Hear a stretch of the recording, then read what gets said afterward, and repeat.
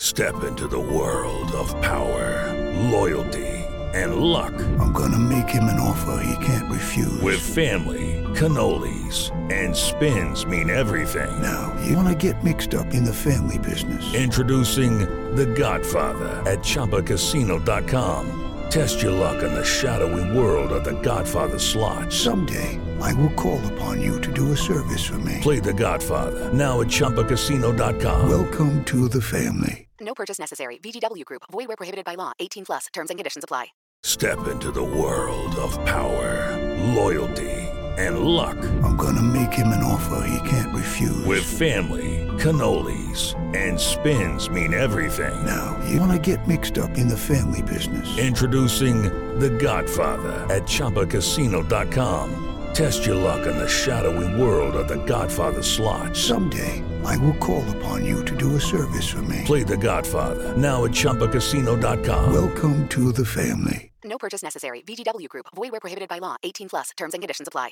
Hello, it is Ryan, and we could all use an extra bright spot in our day, couldn't we? Just to make up for things like sitting in traffic, doing the dishes, counting your steps, you know, all the mundane stuff. That is why I'm such a big fan of Chumba Casino. Chumba Casino has all your favorite social casino-style games that you can play for free anytime, anywhere with daily bonuses. That should brighten your day a little.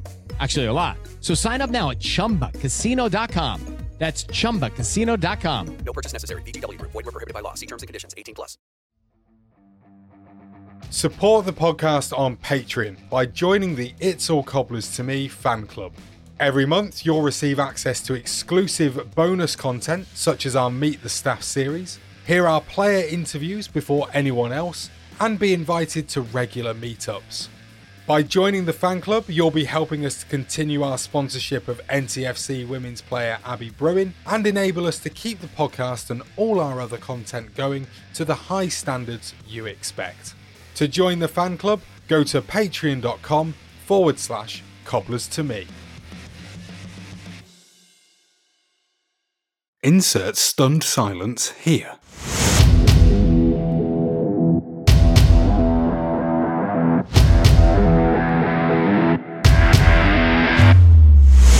Brain again, and he's got it! Gavin was closing in. Oh, Gavin has scored!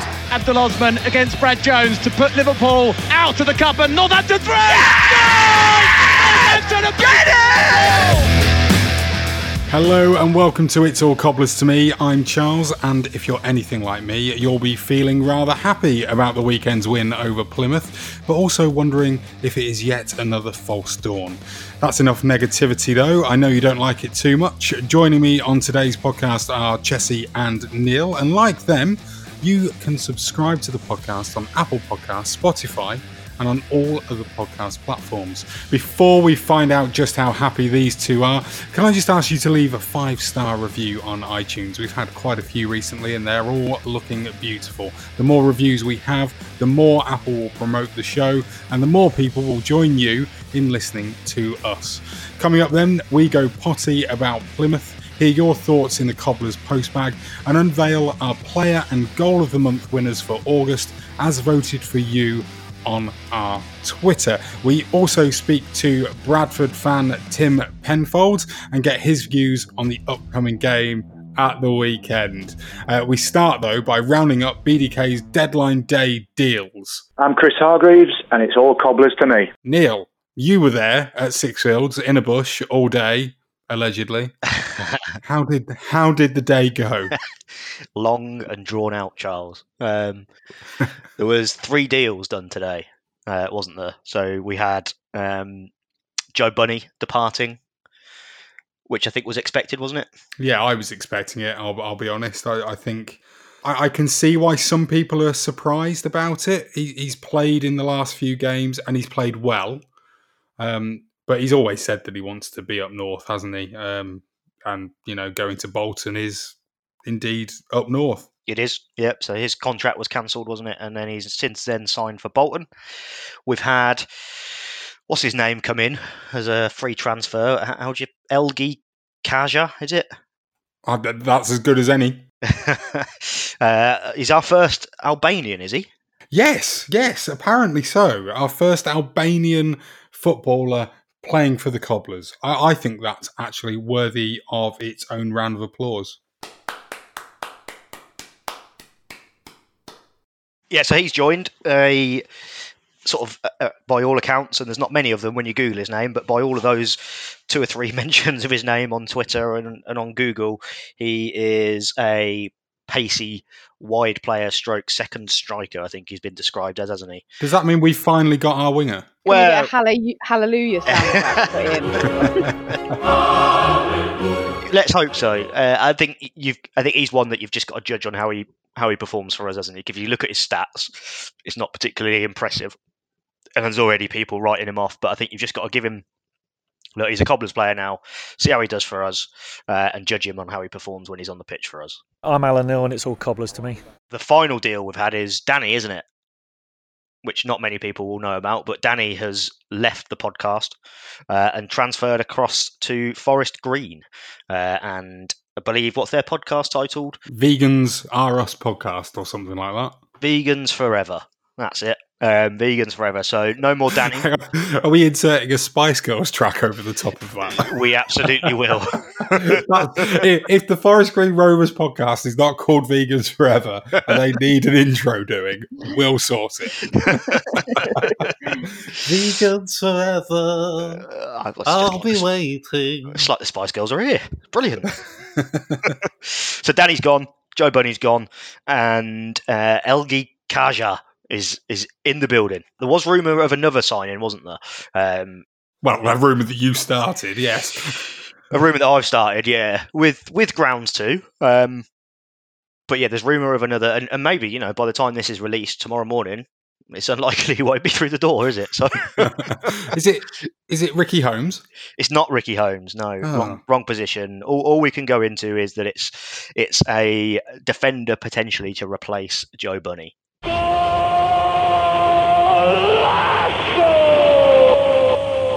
Lovely. Well, Saturday, bit of a turn up for the books, really, wasn't it? A 3-1 spanking of Plymouth Argyle, who started the day in second position in the league. Fantastic result. Neil, you were there. Just how much did you enjoy that performance? Very much so, Charles, actually. In fact, I do remember, I think on last week's pod, did I predict 4-1 to Cobblers? Yeah, and then immediately reversed it. I got bullied into reversing it to Plymouth. So, no, it was good. It was a great performance, actually. And I was talking to my friend afterwards, and the only fault I could really pick was that we didn't win by more, which is not the worst fault in the world, right? I thought we should have won by. They had a couple of chances, and actually, when you watch the highlights, the sort of 2-minute highlights that Sky release on their app, I think I said to you, didn't I, that they don't really represent the game because it showed their headed chance in the first half, which was where their fella headed over from about 6 yards, and then their chance in the second half where the guy missed an open goal from about 3 yards. Apart from that, and there was one shot, I think, which Cornell turned over the bar or turned round the post or whatever. But apart from that, they didn't have that many, whereas we had 10, 11 shots on target on Saturday, and it was a complete turnaround as to how we've been performing, and it was wholly unexpected. But I tell you what, it's bloody enjoyable. The one thing that I got, I was listening to it on the radio. I think you were doing the same, weren't you, Chessie? Yeah, definitely. And the thing that came across really well was just how exciting it is when the Cobblers are playing well and winning. There's a definite spring in the step of the voice of Tim Oglethorpe when we're playing well. It's almost a kind of this is the Cobblers we actually know and love, that we've not seen for like a decade, but it actually kind of lived up to what we were hearing on the radio, I thought, judging by what you've told us anyway, Neil, afterwards. I'll tell you why Tim Oglethorpe would have been getting excited, because he would have been instantly dreaming of the playoffs. No question. He never mentioned them. He probably stopped himself, but I bet in his head he was thinking all that was going around his head was playoffs. But to be fair, it was a performance that made you think, actually, hold on, this team could do something this season, and it's something we've been. it's been pretty negative all season, hasn't it? On sort of Cobblers fans, and especially on this podcast, we've been pretty negative. Valid reasons, I guess, because we've not really seen anything that's made us think, hold on a minute. Whereas actually against Plymouth, that was a performance that it sort of made me sit up a little bit and think, actually, there's something in this team potentially. And I'm sure we'll go on to dissect the game a little bit more, but it was great to see. I mean, it started off brilliantly, didn't it? I mean, 7 minutes in and we're winning a penalty. Chessie, I'm going to presume that you have watched the highlights here and that you therefore do know why the penalty was given. For you, what's your initial reaction? Penalty or no penalty? I think it was penalty all day long, but when I looked at the highlights, the ref took a little while to make his mind up, didn't he? He did. I think it was clear that it was a penalty, but he did turn him away from. You can say he turned away from the ball, but it was too late. It was already there as such. So I don't think it would have been harsh on Plymouth to give it, if that makes sense. I think had they have not given it, it would have been really harsh on us. I don't think it was harsh on the Plymouth bloke. And to be honest, from what I've seen of the highlights, and Neil will be able to tell us, no one really protested too much, which makes you think actually it probably was. There was a bit of a protest. I wouldn't say protest, that's probably going too far, but there was a little bit of a Was it on top of the Six Fields Hill? Hi, Dave. It was just there was a bit of moaning at the ref and stuff, and actually I thought, watching it live, I thought that's a definite penalty. I think I even said to my lads, I was like, penalty, and he took a minute. I think the ref gave himself a few seconds to think about it and then gave it. Actually, watching back the highlights, it's ropey, but it's I think certainly with the new handball laws that are in place and stuff, it's a definite penalty. And that's what I was going to say, actually. It's that new handball law, which basically states if you handle the ball in the area, it's a penalty. Done. Yeah, and ultimately that player is at fault as well for Plymouth. So, you can moan about the referee giving it or not giving it. I mean, I'd say in that instance, that's probably given 8 times out of 10. But also you can moan about that. It's that player's fault. I mean, why is he jumping up like that and turning himself a little bit anyway? Just face on the ball. Well, this is it, right? So in the Chronicle and Echo, and I think this was released on Monday, this particular article, referee swayed towards the Cobblers against Plymouth, claims Argyle defender. And it's basically Joe Riley, who was Plymouth's goal scorer, basically stating that in the first half especially, the referee was essentially a homer and gave everything our way. Now, he does go on and he does say about how, he's basically, the penalty shouldn't really have been given. And I mean, I look at it and he says, let me just find it here. So he says, when you are jumping, you have got to use your arms. Fads has jumped to try to block a cross and your arms are going to be in the air. I mean, they can't do anything. They're footballers. They're footballers. They don't play with their hands. It's like, that's just a ridiculous comment to make. You don't jump like that. If you're going to head it, you don't jump like that. You don't jump like that. You don't use your arms. It's not like I understand where he's coming from. It's the age-old argument, isn't it? That you do, when you try to jump, then you do try and use your arms to sort of gather some form of leverage. Yeah, I get that. And go they up. Ain't swimming now, are they? Let's be honest. But the way that it's actually struck him is he's kind of turned sideways on, hasn't he? And he's put his arms out. And if you freeze frame it, it almost looks like he's a swimming diver. That's exactly the position that he's in, isn't it? That is not a natural position to be in. You can turn your back and not have your arms up at shoulder height, stretched out in front of you. Yeah, I agree totally. And I think that claim from was it Joe Riley? Did you say the Plymouth player? Yeah, is ridiculous. I didn't think the referee was great. But I didn't think there was anything particularly major, but that he had to decide on really, apart from the penalty incident and then the free kick he gave for their goal, which was, I thought, I've not actually watched that back, but at time of viewing, I thought it was a fantastic tackle by Ryan Watson, and I was amazed that he gave a free kick for it.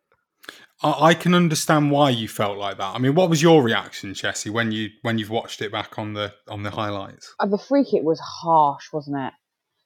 And we didn't defend it well either, which didn't help our cause. But the free kick was really harsh. And I think from Neil's reaction, because we've got a little WhatsApp group, haven't we? And we keep updated. But the reaction from Neil that we got through on the group told us all we needed to know about it, because it was a perfectly timed tackle, and it was ridiculous, really. Yeah, I thought it was a ridiculous decision. I think I can see why it's given in modern football, but it was a good tackle. He won the ball. Well, this is where I kind of look at it and go, I agree. He did win the ball. However, it's the follow through. It's the way that the reason why the free kick's been given is because of the fact that he comes in at the side, slightly behind the player, and he basically clears the player out. Yes, he gets the ball, but it's quite a dangerous tackle. I'm actually quite amazed he didn't get booked for it on top of the free kick. And I mean that based on the way that the game is today. I'm not saying that it is necessarily a dangerous tackle. I mean, but the way that if you're watching Match of the Day, you're going to have one pundit, say Alan Shearer, saying definite free kick, maybe even a yellow card, and you're going to have the other pundit turning around and disagreeing. It's one of those challenges that, unfortunately, in today's game, you just can't do. And as much as it looks like he wins the ball, the referee's always going to give that as a free kick, I think. But it did look harsh when I looked at it. It did look like he did win the ball. The thing is, with those kinds of tackles, they have to be timed perfectly. And if he'd have timed it a second out, he'd have taken the player out and he'd done some damage. But because he didn't, it seems so harsh, doesn't it? I mean, it didn't. At the end of the day, it didn't actually matter. I mean, the free kick itself, David Cornell's getting to the point where he's every single time that we concede, he's always he's doing a Peter Schmeichel, isn't he? And really ranting and raving at the defence, which is great to see, in my opinion. I mean, he's turning around and he's having a pop at the wall for not basically blocking it. It was non-existent. Well, it was non-existent. Yeah, but I'm sorry, but how many times have you seen in League Two football a free kick in that position and a shot being drilled along the floor like that? It happens, doesn't it? That's very true. It's very rare. I don't know. I think it's one of them, isn't it? Like, you're damned if you do and you're damned if you don't. If you don't jump, then they'll probably whip it just over the top of the wall and into the bottom corner. If you do jump, it goes under. It's a difficult one, isn't it? Whether to jump or not jump. To jump or not to jump? Podcast title. That is the question. But I mean, when I used to play football, and albeit at a very amateur level, when I used to get lobbed in the wall, which I didn't used to like because I didn't like the idea of the ball hitting me. But I used to do. I know. Wonder why I only played at a very basic level. But I didn't used to jump, and if I was in the wall, on the basis that look, the wall's there, try and beat the wall, and then it's down to the keeper, right?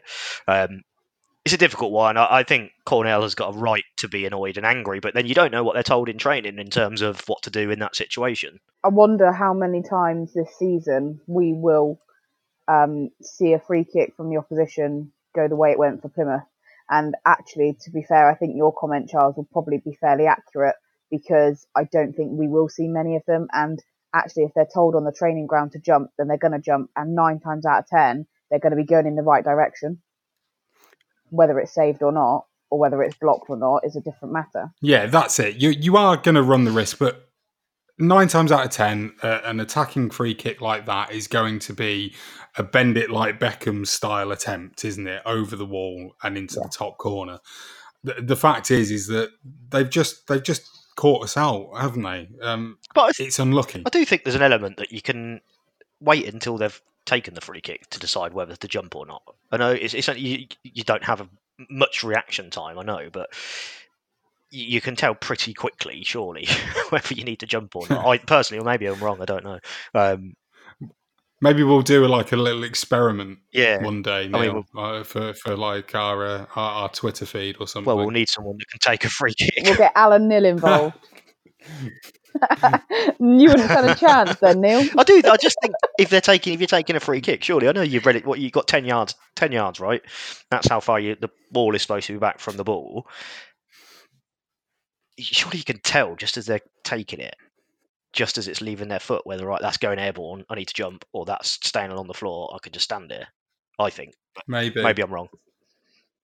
Maybe. Probably. Yeah. I tell you someone that did have a really, really good game, and we're going to say it, Sam Hoskins. 3 assists, looked unbeatable, did play a really, really solid game and attacked well. And he had an end product. He was everything we've wanted him to be on Saturday. I mean, his effort, even we've never really questioned, have we? And he never stops running. He's very fit. Danny thinks so in more ways than one, obviously. But he's very athletic and he gets around the pitch very well, doesn't he? So you've never questioned that. But the question has always been his end product. And on Saturday, it was there. It was brilliant. He like you said, 3 assists. The cross for the penalty, that was Sam Hoskins. The cross for Williams' first and second goal was both Sam Hoskins. And actually, there was probably his actual best one was one that didn't end up in a goal. It was in the second half, and he had it out wide right, and he had a little bit of time to think about it. And we've said before, haven't we, about Sam Hoskins is better when he doesn't have time to think, but he actually had a bit of time to think about it. But he dinked a lovely cross in to Billy Waters, who was on his own. Literally on his own on the edge of their box. But unfortunately, Billy Waters' touch was absolutely terrible and it went straight through to the keeper. Was that when he was offside as well? No, I don't think he was offside. Oh, really? Oh, okay. I think the radio commentary maybe said that he was. Maybe it didn't get given because the goalkeeper picked it up. Maybe, yeah. Maybe they just carried on. Yeah. Maybe. I mean, Andy Williams, another player that had a fantastic game. I mean, we've never actually thought that he should have been really dropped. Top goal scorer for us last season, of course. And, back in the side. And he's already scored 3 this season. The thing is, he's now getting service as well, isn't he, off that back of that performance? I remember I said a few weeks ago, all right, he's a brilliant goal scorer. He's really good at what he does. He wasn't getting the service to actually get the goals. So he was in a really difficult position because he probably wasn't getting picked, on account of the fact that he wasn't getting many opportunities because people around him weren't giving him the service. But on Saturday, everybody's role, as Keith Curle loves to say, everybody's role worked perfectly. So he had the perfect amount of service to get as many chances as he could. And actually, looking at the whole team from, defence up, that none of them looked out of place. And because of that, Williams had that ability to run free, really. And I think that was really, really effective. And I think it was effective for all of them, all 11 on the pitch, not just him. But I think Williams really benefited from that the most because he was more mobile. He could do more. What was what changed then, Neil? What was the difference between last week's... Charles. Well, all right then. What was the defining factor in getting those 3 points? You look at how we were against Colchester, and 1 week later, yes, a little FA League trophy win or whatever the blinking heck it's called, the EFL Champions League. That's the one on penalties against Arsenal. But I mean, it can't be that we've just played the same way as we have been doing and have got lucky and come up against the team that were complacent. There's a couple of things I think. Certainly for me, the most noticeable, the 2 most noticeable changes against Plymouth were we pressed the ball a lot better than we have done all season. We pressed high up the pitch and a large. Do you mean in terms of that we pressed more as a team? So when you sort of look at how analysts on, again, Match of the Day will analyse a press, like if you look at Liverpool, the way that they actually, there's always 2 or 3 of them go each time that a player has a ball or the opposition has the ball. There's always 3 Liverpool attacking players that press each time the ball is passed, and eventually they'll give it up. I don't think we've necessarily seen the Cobblers do that in previous games this season. Yeah, it wasn't quite at that level, obviously. And there was still the occasions where a couple of the players were frustrated with other players on the team for not following up their pressing and stuff. But in large part of it, yeah, they were as a team. The other big change is that we utilised the midfield, and we actually played football and we passed the ball. Granted, there was still a few wayward passes here and there, which you're going to get in League Two and stuff, but it was much more pleasing on the eye, and it meant that Chris Lyons and Ryan Watson were massively more involved in the game, and actually they won the midfield battle. They both had really good games, I thought, and Ryan Watson got around the pitch really well, and also, played some nice passes, put some good tackles in. Chris Lyons was a really nice calming influence when he got the ball. And he was really good at slowing down play and getting on the ball and stuff. So it just worked really well. And I think in part, Keith Curle had the number on Ryan Lowe in terms of outmanaged him, outthought him. He set up our team to nullify their attack and their problems. And in a large part, it worked. I mean, they had to change their system a little bit in the second half, and they did get on the ball a little bit more, and they were sort of overloading the flanks a little bit, especially down our right side. So where McWilliams was, there was definitely a couple of times where he got overloaded a bit, and they had two men on him. But it was never, and I think I said this during the WhatsApp group we've got during the game as it was near, and you guys are asking how it was going. It's gone a bit quiet and stuff, and I said, it's getting a bit nervy and stuff. Actually, it wasn't really getting that nervy. That's just me being a nervous Cobblers fan, knowing what we're like. So I mean, obviously we win the game, we've got to be happy with it. One of the things that I've seen being said is that it was a complete performance. We've obviously set the standard now. This is the way that we've got to perform going forward. I'm not trying to be negative, but I'm just saying that from now on, the fans have got a right to complain if it's not up to the same standard in future games. Would you say that's right, Jessie? Yeah, without a doubt. I think Keith Curle has now set what our expectations are and what his expectations of that team are. Now, as a Cobblers fan, my expectations are quite high because we're coming off the back of 3 really poor years. But actually, if you look at the performance on Saturday, that's what I expect now. But equally, on the flip side of that, if we're playing to that standard and we lose, we also don't have a right to complain, if that makes sense. Because if they're able to play football like that and really apply themselves and know what they're doing, we cannot then get frustrated and complain and whinge when we lose 1-0 against, hopefully not, but against teams like Bradford, who are really strong teams. We have to get behind this team and we have to praise them when they're doing things well, even if it doesn't end in a win.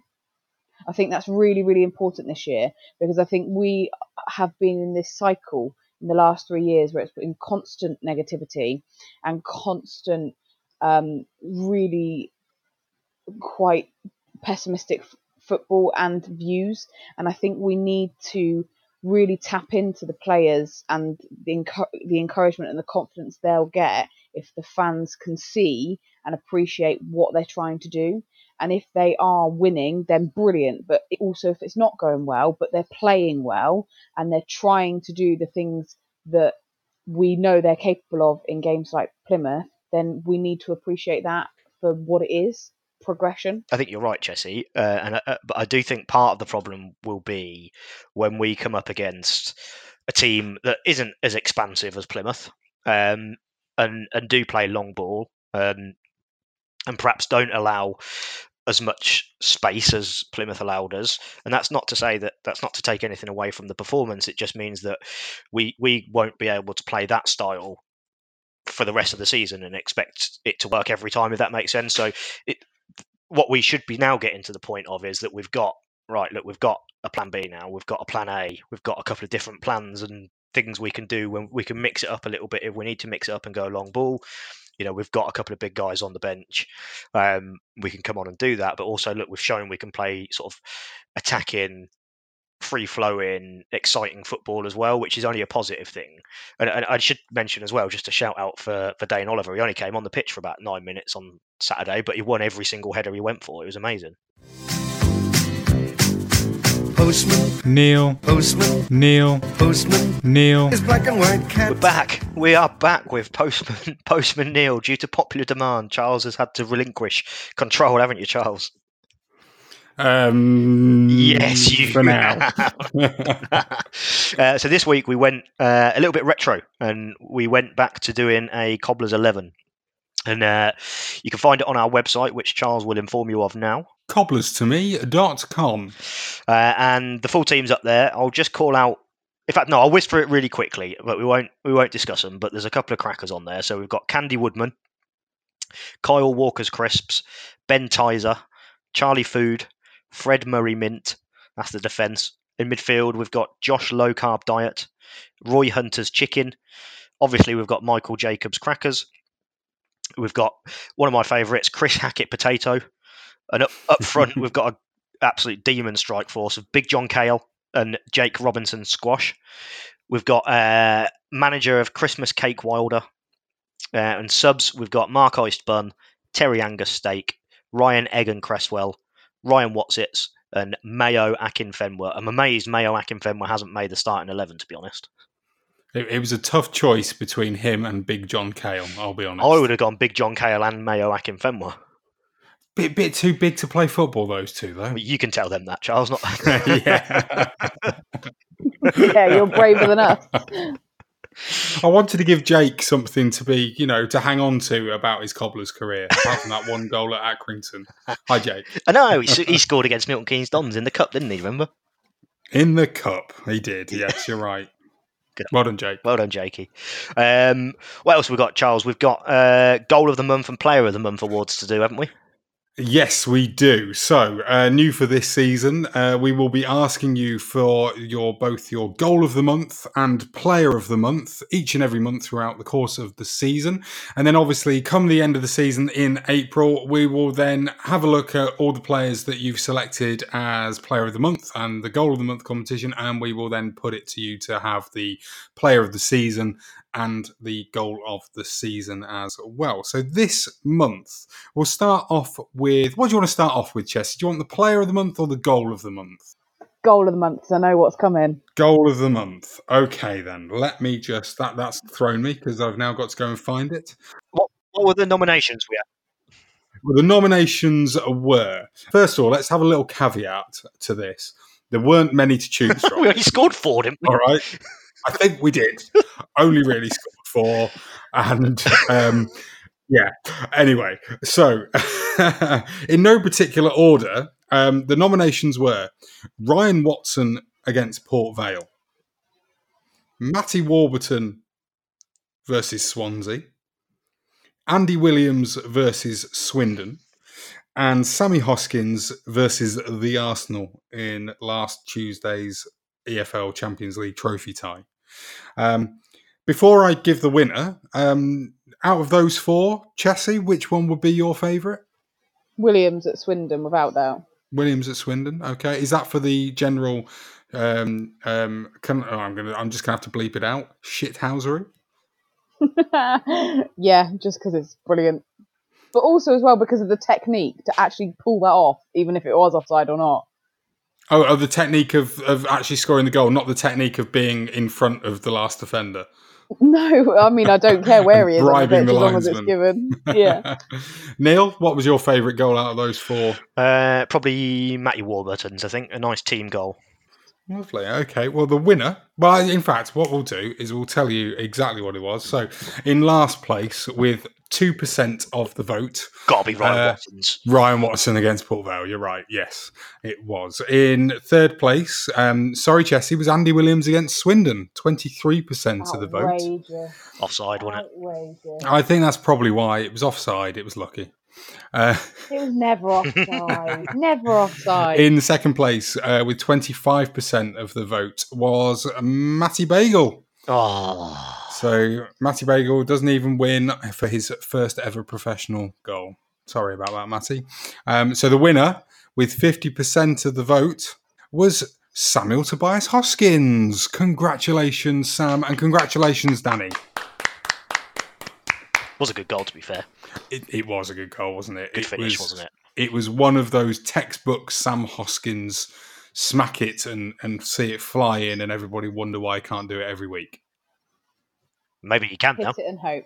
Maybe he can. He's been working on his finishing, hasn't he? He's been working on something because he's getting better and better. It's good to know that, isn't it? It's good to know. Right then, we'll have a look at the Player of the Month for August. So, again, no particular order, guys. Your nominations were Andy Williams, David Cornell, Charlie Good, and Ryan Watson. Go on then, Neil. You give us your first. Jordan Turnbull. Not in the list. Charlie Good. Charlie Good. Any particular reason? No, I think he's just led by example. Okay. Chessie, would you agree? No, not necessarily because I think Charlie Good. She hates Charlie Good. Good has done a bad job. I think he's done a really good job, but on account of the fact that our goal difference would be approximately minus 659 if Guy Cornell wasn't in goal, I'm going for him. Okay, right. That's actually, I think this is quite a tight call this month. I agree with both of you. I think Charlie Good has been excellent for us and led from the front. He's done really well with that captain's armband on him. And Charlie Good. And Guy Cornell has been exceptional between the posts, I would say. David Cornell. Fabulous efforts in goal. I tell you who actually would have been mine, Ryan Watson. I think he's been... Yeah, he's been really good, hasn't he? He's been very consistent and very underrated, I think. That's it. Very underrated. It is a fair shout, and he was super impressive on Saturday, so it's a fair shout. I understand the Ryan Watson one. Okay, right, well, then let's tell you who the winner is. With 34% of the vote, it's Andy Williams. Andy Williams. There we go. So, when did this vote go out? Well, this vote went out straight after the finish. Well, of course, Andy Williams won. Straight after Plymouth. Andy Williams. To be fair, he's top goal scorer so far with 3 goals. Yeah, and he has done well. And he has performed well. So, yeah. So, Charlie Good came second with 32% of the vote. I told you it was tight. Charlie Good. If I'd have voted, how many votes did you have? We had 73. If I'd have voted, that might have tipped the scale a bit. It may well have done. I voted. I forgot. Shocking, Neil. Shocking. Charlie Good came second with 32%. Ryan Watson was in third with 19%. And David Cornell got 15%. So we'll do all of that once again at the end of September. Do let us know who you think should be in the running for September's as and when we go throughout the month. And if you happen to really disagree with that result, then you should have voted then, shouldn't you? So, yeah. What happens if they did vote and disagree? Well, we live in a democracy. No. We'll have another vote.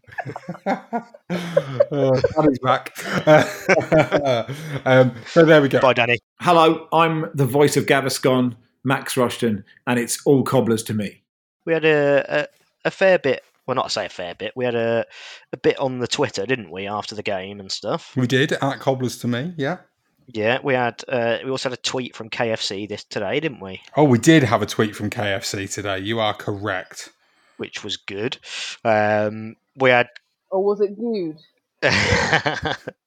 We had Cobbler Kev. He tweeted us to say it has to be the best performance, certainly the first half in 3 years. Good game management, technically, in the second half, which was nice. This was obviously after the Plymouth game. We had Dodd Cobbler saying, hope we play the same team on Tuesday evening. This is the only cup we can realistically win this season, and a weak team will irritate the supporters against a team we morally need to beat.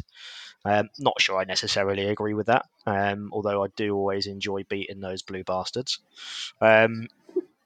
James Clark, he offers a word of caution. He says, we were excellent on Saturday against Plymouth, absolutely terrific. But one thing he would caution against, expecting teams to be as open and as expansive as Plymouth were. Most sides are compact and hard to break down, so our lack of pace and width may continue to cause us a headache. Not now we've got Elgie. What else have we got? We've got a couple more. Go on then. Let's hear a couple more. Jefferson Lake That's up there with the famous 0-0 FA Cup round 1 draw with Rochdale at Sixfields when they had 10 men for 89 minutes. Cheers, Jeff. James says if we don't use today's result as a springboard, then it could be another season of mid-table obscurity. What else have we got? We've got a couple more, and then we'll leave it there, shall we? Sean McWilliams was class today, and as I mentioned earlier in the week, he will lose the trait of taking the extra touch. Don't think he did much wrong today off the ball or on the ball. That's from Matt Collins, obviously a big McWilliams fan. Matt also said, what a performance. He wonders if the Lions interview about bypassing the midfield made Curl change his tactics today. Getting the midfield players involved today really created chances for us going forward. Curl always says he's willing to listen to his players. It may actually be that the players just needed telling. Maybe that's actually what. Maybe it wasn't Curl. Maybe Curl has been asking the players to play through the midfield, but then the players just aren't doing. In the game situation, aren't sort of going back to what they've learned in training all week, and it's taken Chris Lyons to come out and just say, "Just give me the ball," for them to actually remember to do it. Yeah, maybe. We've got Robert Butterfield on Twitter says, "What a great performance!" Oh, Butters, what a great performance by Hoskins. Trust you will now eat your hat. Ryan Watson was brilliant. Trust this will stop your moaning. Neil particularly should be humbled. I am. I'm very humbled. It's great to see, obviously, and let's hope it continues and we're consistent with it. One from a Plymouth fan, and we'll leave it after this one. So the poorest Argyle have been all season. A number of the players not at the races and a few injuries to deal with. Sounds like excuses to me. He does go on to say, I thought you'd be up there in the playoffs with us in the summer, and I still think that. Like Plymouth, I think you just need to be a bit more patient. Give it 15 games and see where you are, but I think you'll be okay. Generally positive feedback after the game on Saturday, which is no surprise after a fantastic 3-1 victory, is it? Lovely. Brilliant. Thank you very much, Neil. Thank you very much for getting your thoughts and comments in. Thank you for completing our Food 11 for us, and also our player and goal of the month. Don't forget you can contact us on Twitter at Cobblers to Me, on Facebook at Cobblers to Me as well, and on our website cobblerstome.com. Fabulous. Well, up next, we take a trip to Valley Parade and Bradford City. I'm Nicky Adams, and it's all Cobblers to Me. So I'm joined now by Bradford fan Tim Penfold. Nice to have you on the show. Thanks for joining me, Tim. Thanks for having me. No problem. So Bradford, tell us a little bit about their season so far. 6 games in at the moment. If I'd had to pick one word to describe our season so far, it would be unconvincing.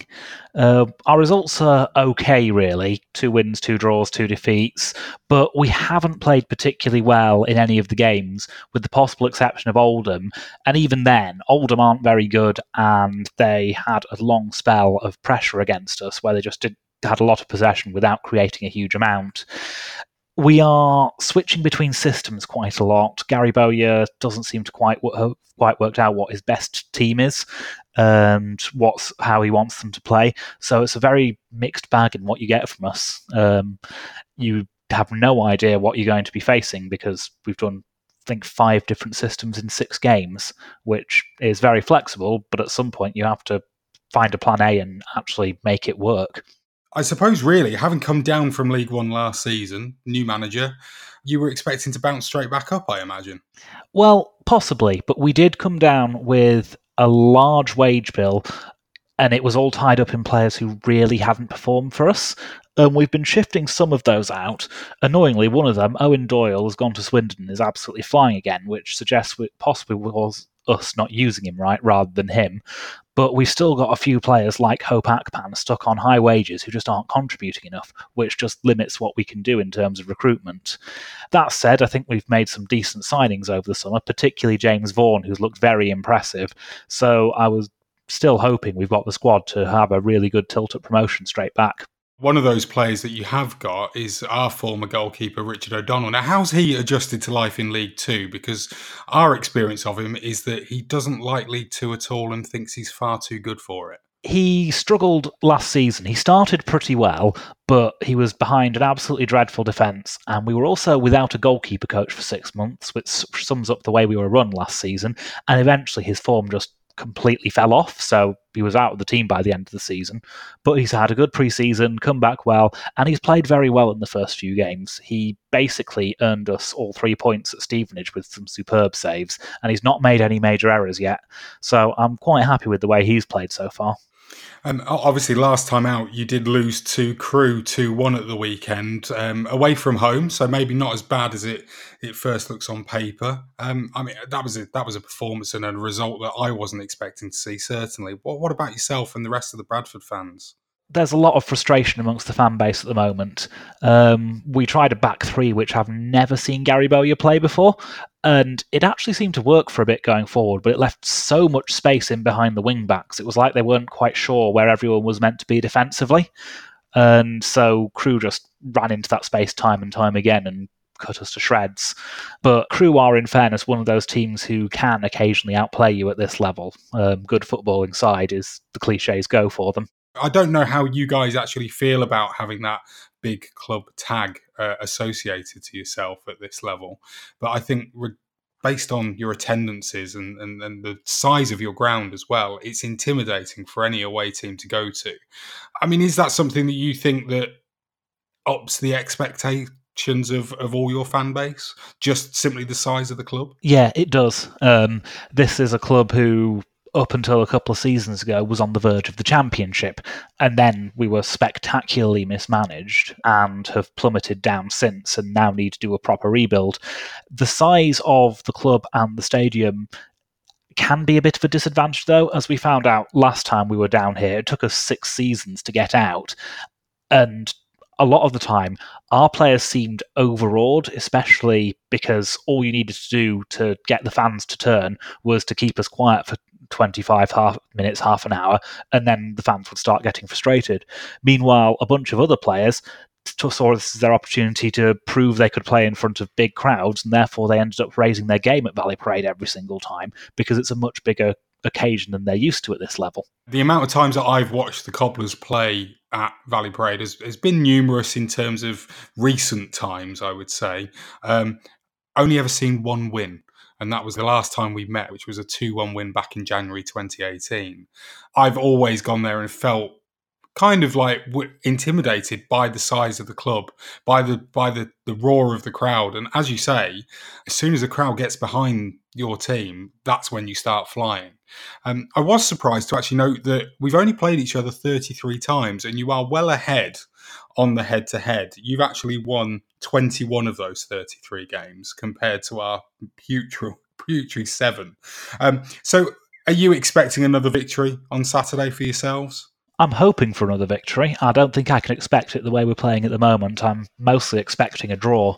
It's a sort of game, because Northampton I have down as playoff contenders, really. One of those multitude of teams that's looking to basically just hit the top 7 and try and get a run to run as far as Wembley.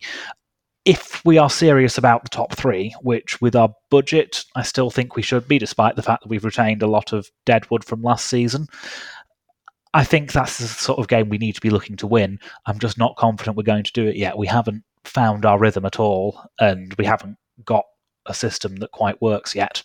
You said there how you've got us down as playoff contenders for this season. How do you, as an outsider from Northampton, see the Cobblers as a football club? Well, you've got a decent manager for this level in Keith Curle. He did a good job from memory at Carlisle under fairly tricky circumstances financially. Again, Northampton, to be honest, is a club that doesn't actually sort of stand out too much for Bradford fans, apart from with the playoff final a few years ago.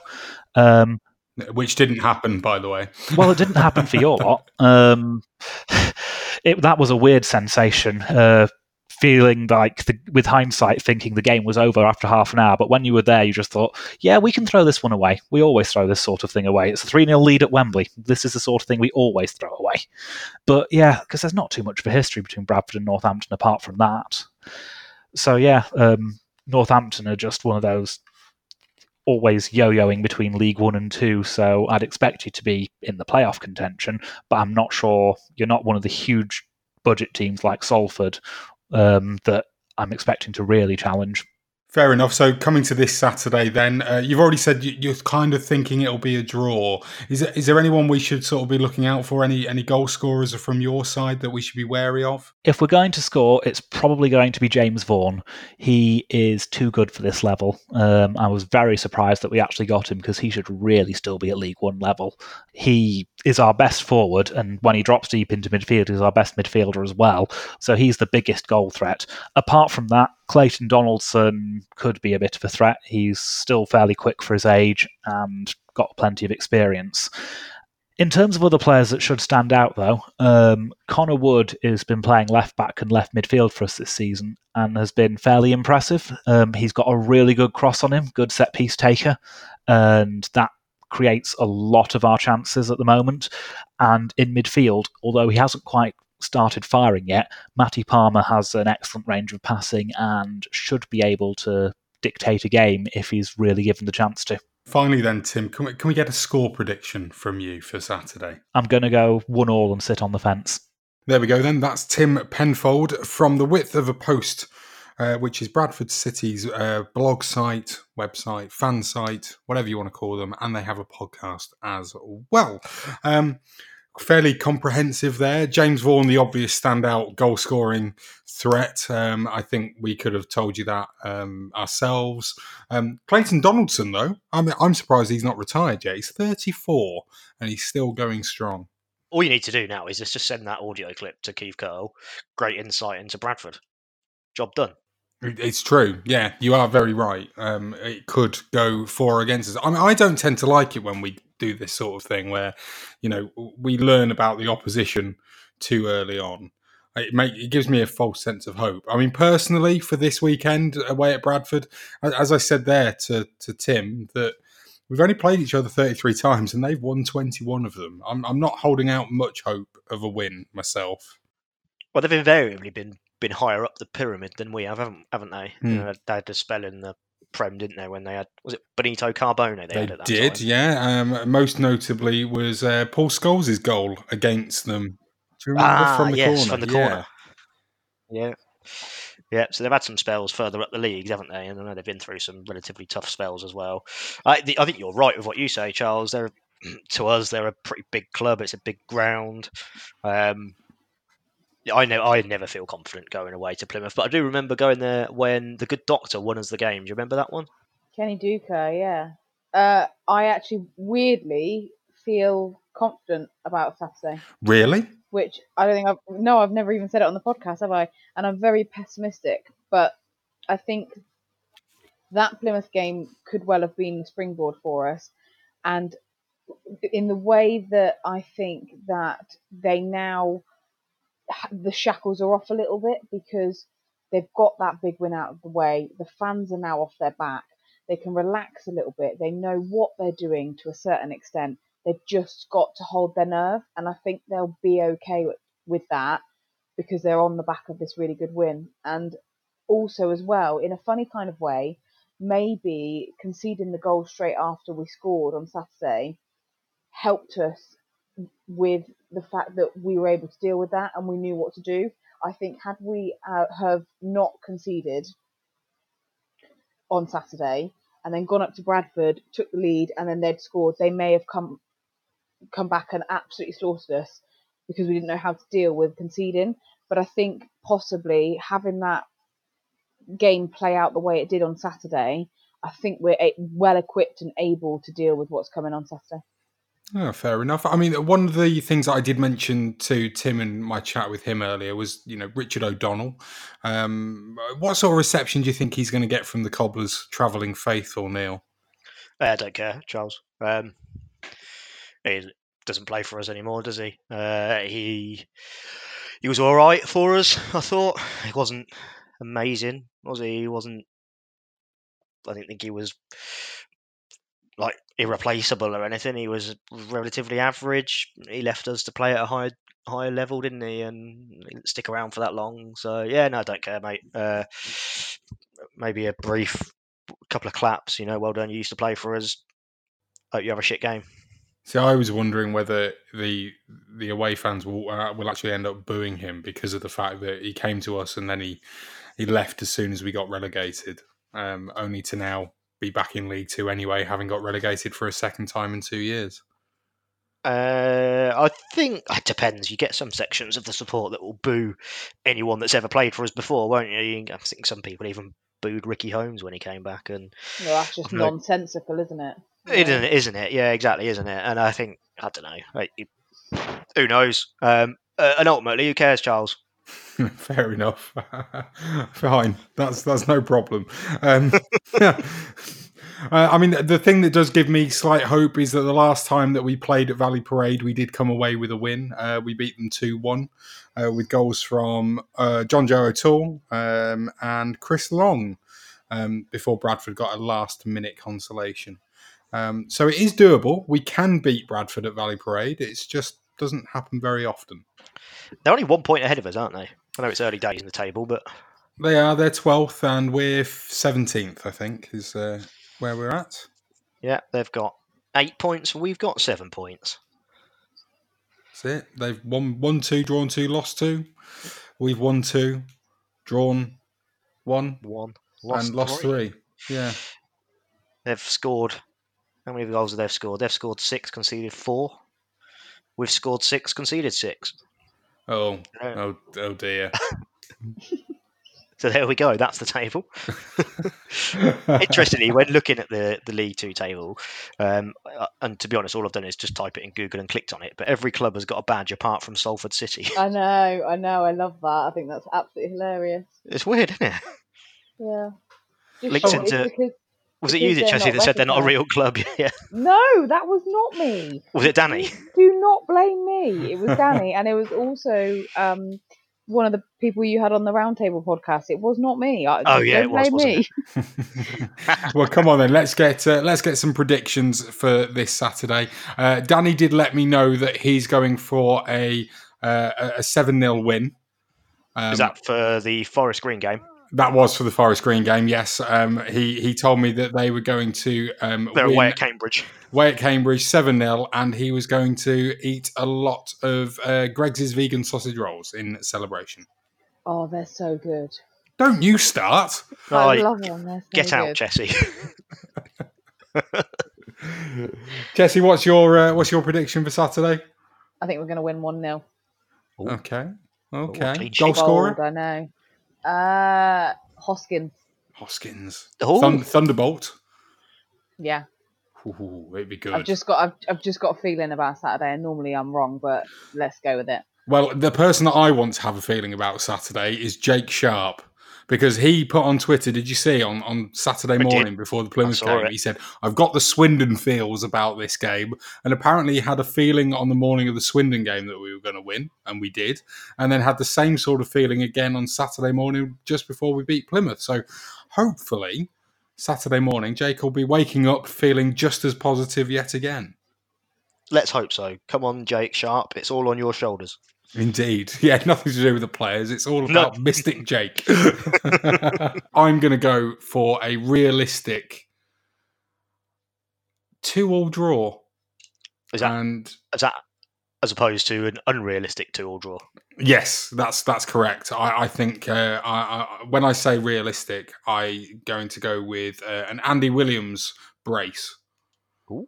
Yeah, there we go, and we'll probably go 2-1 up, only to be pegged back. That's my prediction. Ooh. Neil, I am gonna go with. I think this will be a 4-1 Cobblers victory. One day it'll be right, won't it? 4-1 Cobblers. A realistic 4-1 Cobblers victory. I should say.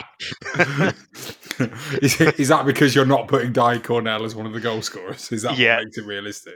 Yeah, 4-1 Cobblers. Actually, what did we win? We beat Plymouth 3-1, didn't we? We're not going to go 4-1, actually. I'm going to change that.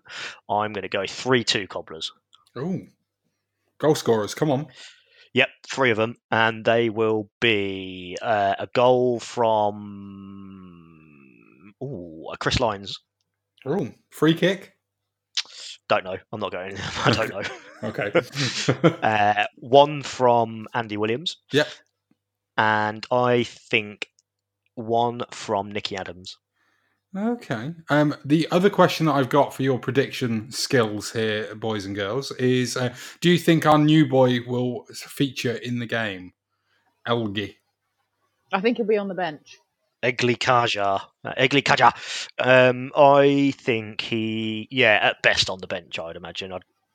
Although it's not like he's coming from the cold, is it? Because he's been on trial with the club for a couple of weeks, so he's already integrated into the squad and stuff. So I definitely don't think he'll start, but I suspect he might be on the bench.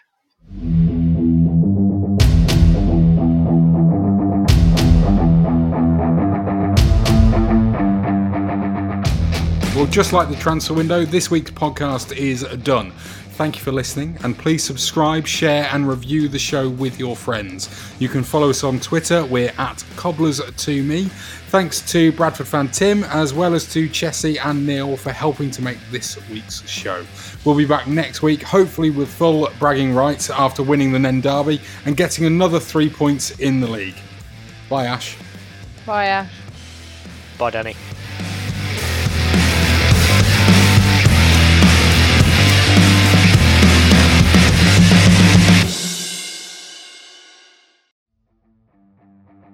Support the podcast on Patreon by joining the It's All Cobblers to Me fan club.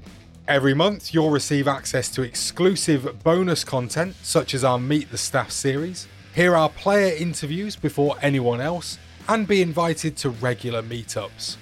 By joining the fan club, you'll be helping us to continue our sponsorship of NTFC women's player Abby Bruin and enable us to keep the podcast and all our other content going to the high standards you expect. To join the fan club, go to patreon.com/Cobblers to Me.